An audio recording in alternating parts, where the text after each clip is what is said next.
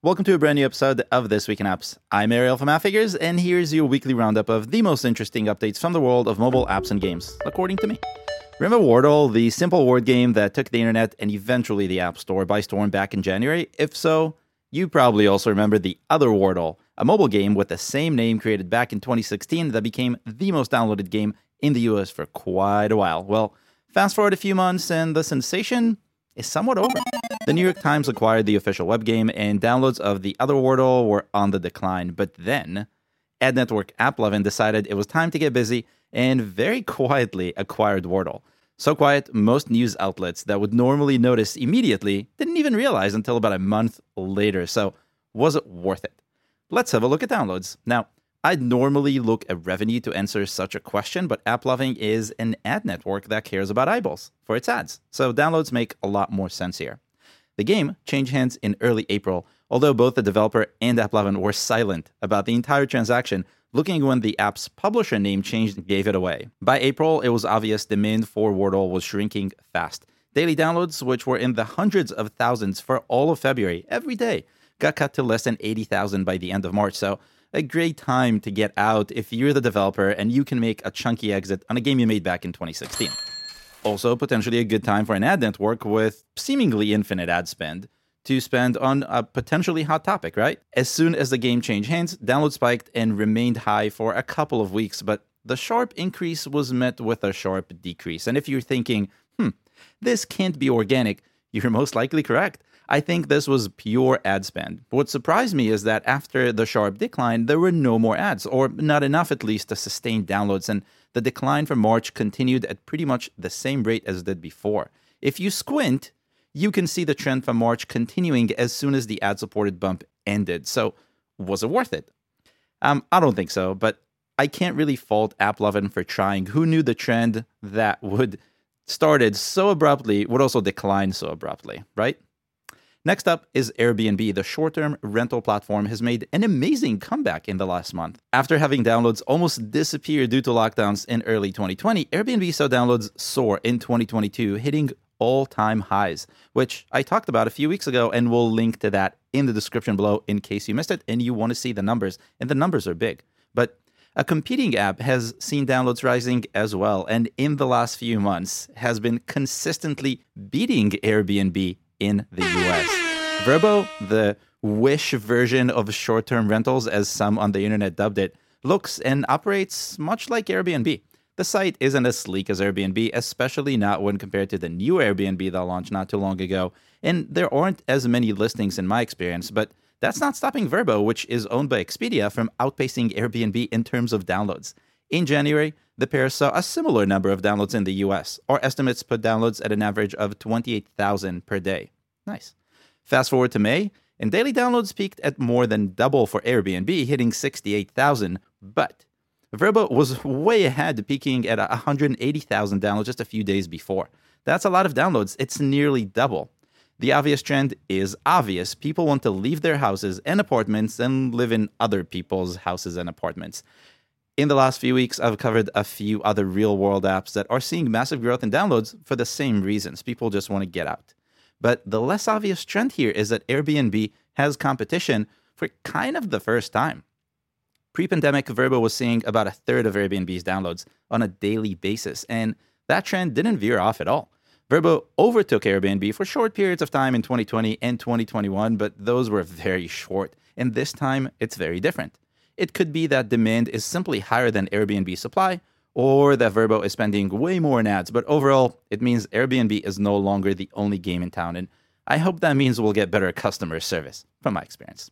Next, Twitch has had a great run for the last few years. The streaming platform for gamers that's owned by Amazon was growing rapidly and seemed unbeatable. Then came COVID lockdowns, and Twitch was not just being used by more people, but it was also being used for more than just games. And there's more. It was bringing in more revenue from its apps than ever before. Downloads are nice, but if you've been following the channel for long enough, you know my thoughts about these platforms. It's all about creators. Twitch has a simple incentive for creators. It lets viewers reward streamers with money. What else can you ask for, right? In 2020, in-app purchases across the App Store and Google Play in the US grew by 350%, from around $3.9 million of net revenue in January to $18 million of net revenue in December, according to our estimates.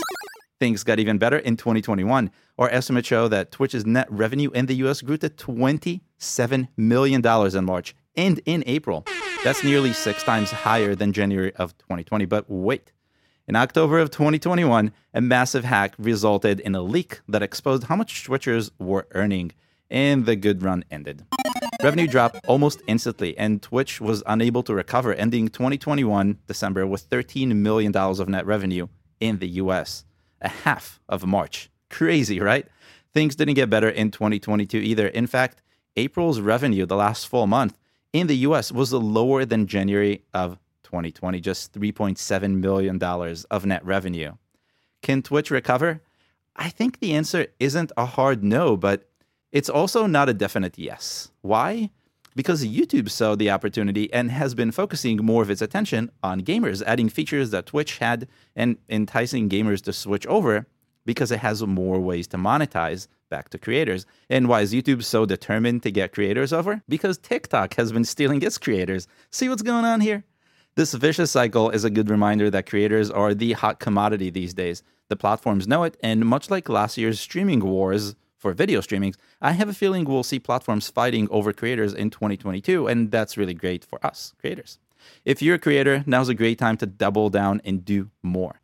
Now, let's move on to dating apps. Bumble has been one of the highest earning apps in the US for a very long time. While it isn't earning as much as Swipe Master Tinder, it's really the only one that gets close. Not only that, thanks to lockdowns and a world that quickly became digital, Bumble's revenue was growing pretty nicely in the last couple of years, but Bumble wanted more and had a simple way to earn it by increasing prices and offering fewer features for free.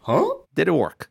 I don't think so. See, Bumble's revenue was growing steadily. According to estimates, net revenue in the US rose 33% from $12 million in January to $16 million of December of 2021. In August of 2021, Bumble increased its monthly price from $32.99 to $39.99. Now, I don't know the economics of Bumble, but to me, both of those look pretty high. If you think this is ridiculously high, leave me a comment and tell me what you think it's worth. I'm curious. But in any case, it kind of worked. The increase, along with the steady growth overall, helped Bumble's monthly net revenue hit a new high in October with $27 million of net revenue, according to estimates. But this wasn't a trend.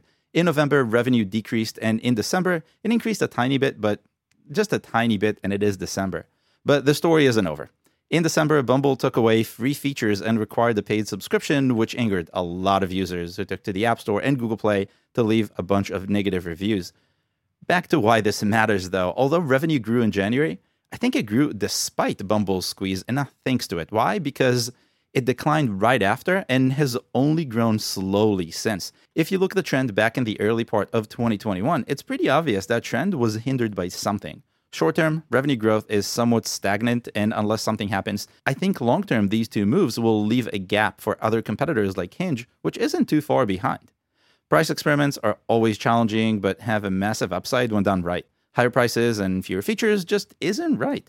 If you're considering changing the price of your app or game, make sure you don't do that. That's not how you do it. Last one for this week. Shortly after Russia's invasion of Ukraine began back in February, VPN apps became the most downloaded class of apps in Russia. I covered it a few times early on, and I'll leave links to those in the description in case you want to see those numbers. They were kind of crazy. Now, nearly 3 months into it, I was curious to see if this wave was over. The short answer is not exactly. See, VPNs are still some of the most downloaded apps in Russia right now, but the pool of options has gotten much smaller. 2 VPN apps are now in command of Russia, down from more than 10 apps that were fighting for dominance just a few months ago. The two are 1.1.1.1 from Cloudflare, a well-known name, and Super Unlimited Proxy, an unknown name. Downloads of both rose sharply at the end of February. Within 2 weeks of Russia's invasion, weekly downloads rose from around 14,000 to nearly 1 million for the pair, according to our estimates. This was pretty much the case for most apps that had the term VPN in their name, but unlike the rest, Cloudflare and its no-name competitor didn't decline. In fact, downloads continue to rise. Our estimates show that weekly downloads have hit their highest last week, adding 1.9 million new downloads from the App Store and Google Play in Russia. The previous peak was the week before, but the one before that was back in mid-March. The demand for VPNs isn't likely to decline as long as there's censorship, and I'm not seeing that ending really anytime soon.